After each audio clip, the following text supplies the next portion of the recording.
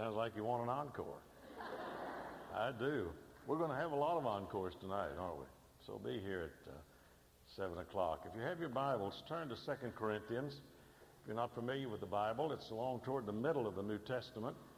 And the word 2 Corinthians comes from the fact that Paul wrote at least 2 letters, may have written a third, we're not sure, but we don't have it. 2 letters to the church at Corinth. This was a church that had all kinds of difficulties and problems because they lived in a very difficult world, a very complicated world, a world much like the one you and I are living in. Paul spent much of his time there, a great deal of his time there, pastoring and preaching and ministering in Corinth. And in the 17th verse through the 19th verses, we read this marvelous passage of Scripture. Therefore, if any man is in Christ, he is a new creature. The old things have passed away. Behold, new things have come. Now all these things are from God, who reconciled us to himself through Christ and gave us, hear this, gave us the ministry of reconciliation. Namely, that God was in Christ, reconciling the world to himself, not counting their trespasses against them, and he has committed to us the word of reconciliation. There's some very small words in here with very long meaning. The first one is that 3 little letter word you read in the first phrase, therefore, if any. Underline any.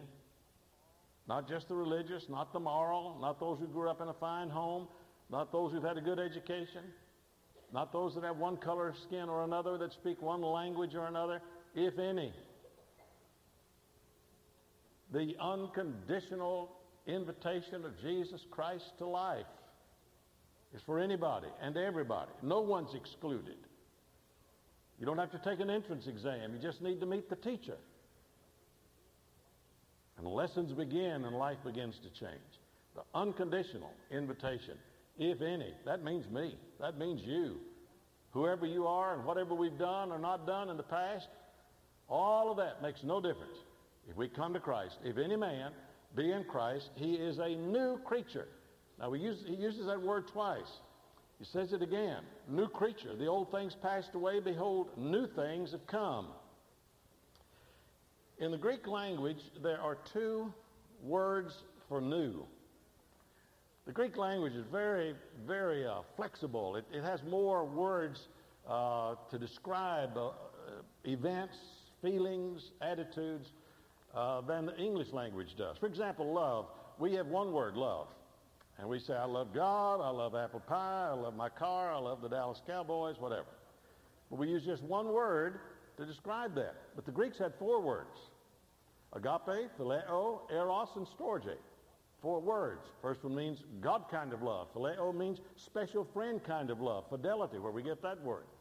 Eros means physical, sexual love and relationship. Storge means affection. So there are 4 different words. And they have 2 different words for new. Neos and kairos. Neos means something that is new in point of time. For example, this Bible is not all that new, but it's fairly new to me. So I can say this Bible is new. But if I were a Greek, I would say this Bible is neos. It is new in point of time. It's not the first Bible. There are millions and millions of Bibles that have preceded the one I have in my hand. So if I say this is a new Bible, you would understand that I mean it new in terms of time, relation to time. Kairos means new in terms of relationship and essence. When God created the world, he created it new. And kairos is the word Paul uses here. He is saying that when you come to Christ, you have a unique, personal experience with him. Millions of other people have trusted him, and their lives have been changed by him. But what he does in your life is a first-time event. As much a first-time event as was creation. He creates a new person, kairos. We're not just one in a long line of Christians where we've sort of inherited their faith to us. We've been influenced by their faith. We've been challenged by their faith. But our experience with Jesus Christ is wholly and totally new. We become new persons. New in terms of relationship, in terms of essence, in terms of who we are, because there's nobody else in the world like you. No one else in the world like you. And when Christ comes into your life, there will be no other Christian in the world like you. And that's why he says every one of us have a ministry of reconciliation, because every one of us is a unique, one-of-a-kind Christian. Kairos Christians, made new by putting our faith and trust in Jesus Christ. If any man is in Christ, he is a new creature, kairos new. The old things have passed away. All things have become kairos, new. He puts a whole new life in those who put their faith and trust in him. So the result of that is that he creates a lot of eccentrics. May sound strange to stand up here and say everybody in this room who is a Christian, who knows Christ as his or her Savior, is an eccentric, but you are. There's a difference from neuroses and psychosis and eccentrics, but we normally put those three together, some sort of mental illness. Not so with eccentric. Eccentrics are not mentally ill. Neurotics live under a terrible burden at times, either imposed upon them by family or circumstances or situations, or they have fears that are irrational, and they want to get rid of those. They want a healthy and happy life. The eccentric is completely happy. And he wants everybody to enjoy what he's enjoying. And so every Christian is an eccentric, because the word eccentric means having a new center, a person with a different center. Eccentric. The moment you become a Christian, you are no longer the person you were. You become now an individual operating out of a new center, and that center is Christ. We become Christocentric instead of egocentric.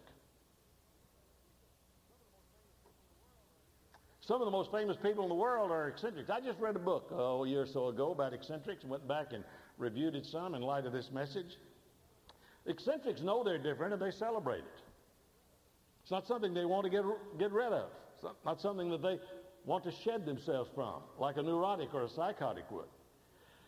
Let me list a few of the people that are considered eccentrics. William Blake, Alexander Graham Bell, Emily Dixon, Einstein, Beethoven, Galileo, Sir Isaac Newton, etc., etc., etc.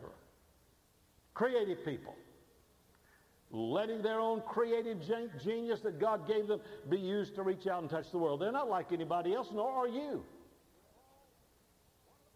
We're all one of a kind, kairos, new people, the moment we put our faith and trust in Jesus Christ, which means we operate out of a different center. Thoreau picked it up when he talked about marching to a different drummer. We're marching to a different drummer. We're not marching as a Christian to our own desires and to feeding our own ego. We're living for Christ. It is Christ in me that's the hope of glory. Christ in you, in you, in you. 160 times in his writings, Paul uses the phrase in Christ, in Christ, in Christ, in Christ, 160 times. And when you're in Christ, when he's the center of your life, you're an eccentric. You don't operate the same way that people who don't know Christ live. You have a different center, a different motivation for living, because you are a kairos, a new person made new in Jesus Christ.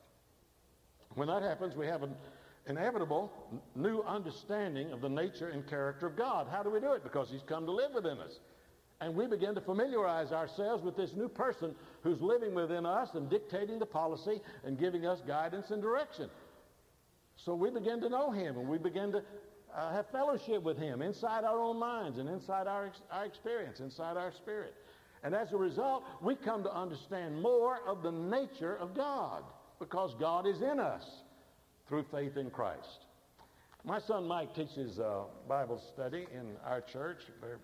I hear great things about his teaching. I've never been able to go hear him teach because he's teaching down there while I'm here preaching. So he's a real student, And he's a great admirer of Philip Yancey, as most of us are. Philip Yancey's book, The Jesus I Never Knew, is one of the best books I've read in the last number of years. Johnny White reviewed it at one of the library emphases a few weeks ago. Well, Michael's been corresponding with Philip Yancey, and Philip Yancey sent Mike a chapter out of his newest book, which will be out in September. And the name of the book is What's So Amazing About Grace. And here is part of a first chapter of a chapter. Let me read it to you. During a British conference on comparative religions, experts from around the world debated whether any one belief was unique to the Christian faith. Think about that. Unique to the Christian faith. They began eliminating possibilities. Incarnation? Other religions had different versions of gods appearing in human form. Resurrection? Again, other religions had accounts of return from death. The debate went on for some time until C.S. Lewis wandered into the room. "What's the rumpus about?" he asked, and heard in reply that his colleagues were discussing Christianity's unique contribution among world religions. In his forthright manner, Lewis responded, "Oh, that's easy. It's grace." Grace.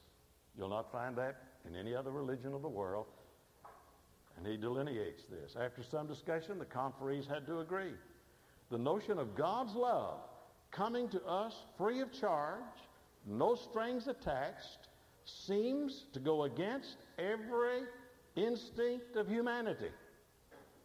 The Buddhist Eightfold Path, the Hindu doctrine of karma, the Jewish covenant, the Muslim code of law, each of these offers a way to earn approval. Only Christianity dares to make God's love unconditional. Grace, if any, kairos, eccentric, new persons in Christ Jesus. When that happens, we begin to get a different view of ourselves, don't we? When Christ comes into our lives, he holds up a mirror. We look into that mirror and we see blemishes on our spiritual countenance that we go to work to ask him to help us improve. Attitudes, desires, thoughts, actions. We let the cosmetics of the Spirit of God come to start working in our lives, inwardly and outwardly. We have a different attitude about ourselves. And we have a different attitude about other people. And we have a new responsibility to other people. Do you hear what Paul says here? Now all these things are from God who reconciled us to himself. If you're a Bible student, you probably know this. It may be new to you, but it's very important. Nowhere, absolutely nowhere in the Bible will you read about God being reconciled to man. Not one time. You never read about God being reconciled to us because God didn't leave us, we left him. We are the ones that need to be reconciled. And every time that word is used in the Scripture, it has to do with man being reconciled to God. God hasn't moved away, we move away. So here he is saying this again. We have been reconciled to himself, us to himself, through Christ. And gave us the ministry of reconciliation. What does that mean? That means to be bridge builders, helpers, encouragers, support, loving one another. All these things are from God. God was in Christ, reconciling the world to himself, not counting their trespasses. God does not keep score. No scoreboards in heaven. God does not keep score. Does not count our sins against us. He has committed to us and to the world the ministry of reconciliation. Reconciled to God and reconciled to others. Passage of Scripture I read earlier from the 12th chapter of Mark. The religious leader questioning Jesus about the greatest commandment. Well, the greatest commandment is this. And he goes back into the Old Testament, picks up a verse out of Leviticus and another out of Deuteronomy and puts them together and makes a single commandment of them. Love God with all of your heart, mind, soul, and strength, and your neighbor as yourself. There's no other commandment greater than these. Now, Jesus says that's the greatest commandment. That ought to get the greatest attention from every one of us. Love God. Be reconciled to God. Have a kairos experience with God. Be made a new person through God, in God, through Christ. Start living to a different drummer. Start listening to this new center of your being, which is Christ. And then start reaching out to others, to minister to them, to love them, to help them. The church ministering to those in the church, encouragement. Not a perfect person in this room. Never has been. Never will be until Jesus bodily returns. We're all here because we've been forgiven, and God scratched out the score that was against us and reconciled us to him. And he says, now go tell everybody that I love them and I want to forgive their sins, and they be reconciled to me and reconciled to each other. Make our homes different. If we could understand the dynamic power of Jesus Christ in a person's life and in their relationships to people around them, we would see a dramatic decline in the divorce rate in America, which is one of the most tragic things happening. We're not being reconciled. We want to be reconciled to God, but we're not being reconciled to each other, to our neighbor. In the 10th chapter of Luke, the same account is given, and this religious leader asked the question, well, who is my neighbor? And then Jesus told the story of the Good Samaritan. Your neighbor is anybody that comes across your path or you come across theirs who needs help. Anybody. You know who your closest neighbor is? When I say that, you probably think of the person who lives on either side of you. If you're married, have children, your closest neighbor is your spouse and your children. If you're single, your closest neighbor are those you work with, socialize with, go to church with. It's not somebody down the street we've never met. It's somebody living in the same house with us that we need to meet again in new and fresh ways, kairos ways, being reconciled and then being reconcilers, bringing people to Christ. When our son Steve was, let me be sure about the age, 11 years of age, Martha had to bring me up to date on this. He was 19, I believe it was 1970 or 71, when we had been to Eastern Europe with the Sound Foundation, this singing group of young people, and we went to Russia and to Poland, and Czechoslovakia and Hungary, and sharing the gospel, endeavoring to encourage Christians mainly and to reach out as we had the opportunity to minister to people who were not Christians. We came back and we had a series of services in London. We went to a church out on the outskirts of London, and the Sound Foundation sang, and I preached, and they had some refreshment for us, and we got in our bus and we started back to the hotel, which is way on the other side of London, which is a huge city in geographical definitions and population as well. We were driving along by 10 o'clock at night, and Leroy Yarber, our minister of music then, and Charlie Hamill, our minister to students then, the three of us were sitting in the bus just talking. The kids, most of them, the sponsors that were along were all asleep. We'd been traveling hard and going hard, and they were tired. And suddenly we came up, I recognized it immediately from pictures, we came up upon the Metropolitan Tabernacle where Charles Haddon Spurgeon preached. Seating in his day over 4,000 people. Charles Haddon Spurgeon is read by everyone who preaches the gospel. I got the opportunity to spend an evening in the home of Bishop Fulton J. Sheen many years ago. And I was looking at his library. We were talking about his library. He had all 20 volumes, like I do, of Spurgeon sermons. Fantastic preacher. Some say the greatest man ever to preach in the English language. Well, I wanted to see it. The front was the same as it had always been. The rest of it had been bombed out during World War II. So I asked the bus driver, would you stop? And he said, sure. And I said, I want to go in there. I just want to walk in the same door that Charles Haddon Spurgeon walked in to get into what is known as the Metropolitan Tabernacle. Well, Charlie and Leroy said, yeah, I want to see it too. Steve said, I want to go. He wasn't asleep. He was sitting there next to us. And so Steve got out, came into the church with us. And they were having the conclusion of a Bible study. There were about 50 people there kind of milling around talking, and tables out there with books on them. And we went to the museum and over there to look at a bust of Charles Haddon Spurgeon. And I was just captivated by the whole thing. And Steve was with me, and he says, Dad, you even talked to me. You just never looked at me.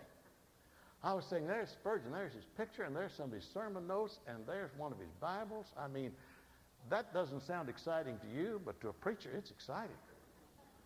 And so I kept talking, and we said, well, we better get out of here. We got to go. So we ran back and got on the bus, started back to our hotel, which is way on the other side of London. And we got down by Big Ben. It was getting foggy. And I said, Steve, there's Big Ben. Steve, there's Big Ben. We suddenly realized that Steve hadn't gotten on the bus. I panicked. I told the bus driver, I said, let me out, I can run back. He said, I can get you back there faster. So he spun around, and we went back. It was about a 5 or 6, maybe 10-minute drive. We got there. The place was just dark as pitch. Everybody had gone. Charlie and Leroy and I got out. We went around the back. We climbed over a fence. We were yelling. I cannot describe to you the emotion I had, the feeling I had. Martha back at the hotel with Lisa, who was just a few months old, and she didn't go with us that night. We looked and could not find him. An older couple came walking up to us on the street, and they said, are you looking for a little boy? We said, yes. Do you know where he is? They said, well, we saw him chasing this bus down the street.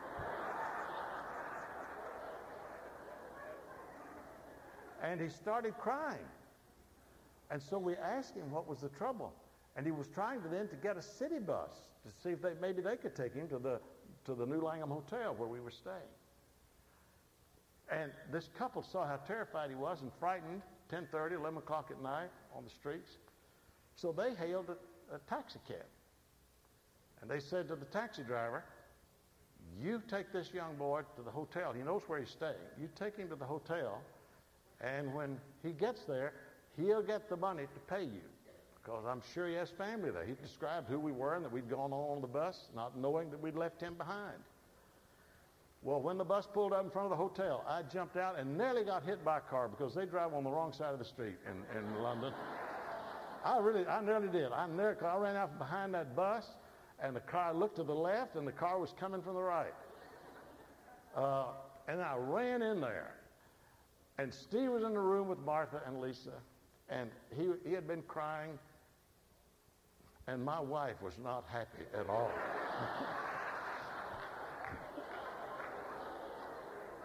I cannot emphasize that strongly enough. I felt like the worst pagan that ever lived, to go off and leave your son. And we got to talking about it and prayed about it, and I asked the Lord to forgive me, and I asked Steve to forgive me. And Martha said, Steve, you know, that's a great church. That was a great church, has been for years. Under Spurgeon's ministry, thousands and thousands of people came to the Lord in that church. Thousands of people were saved. And Steve's mind works in a very creative way, always has. He said, yes, yeah, thousands of people were saved in that church, but I was lost there. Can you be lost in church? Surely can. You can get so interested in buildings, furnishings, history, that we overlook people. That's exactly what I did to Steve. I overlooked him. I never looked at him, talked to him, really talking more to myself than to him. Lost in church. May that never happen here. There are people in your Sunday school class that haven't been there for maybe months or years. They're lost. I don't mean they're not going to go to heaven. I don't mean that at all. The word lost has many, many meanings. It literally means somebody that's out of place. Someone that's out of place, that's not connected. The people in your Sunday school class that are lost, they need to be back in this wonderful fellowship, back in your class, back in worship. Maybe someone here today been wandering around for weeks or months or maybe even years looking for a church home. God may be leading you here, and if he is, we invite you warmly and cordially to be a part of this service. But there's some people that are lost spiritually, and they can be in church too. They can belong to church and still be lost, because we're not saved by church. We're saved by being reconciled to God through Christ and becoming new creations, kairos, new creations in Christ Jesus. And so if you've never trusted him as your Savior, never invited him into your heart, you may be a church member, but you don't feel you've ever had a personal experience with Christ, I want to invite you today, along with the Apostle Paul and the work of the Holy Spirit, to say to you, if any man, any woman, any child come to me, he is a kairos creation, a new creature in Christ Jesus. I'll be right here to greet you and welcome you as you come to make whatever decision God's Holy Spirit is prompting you to make. I'll be right here. Let's stand, let's sing together.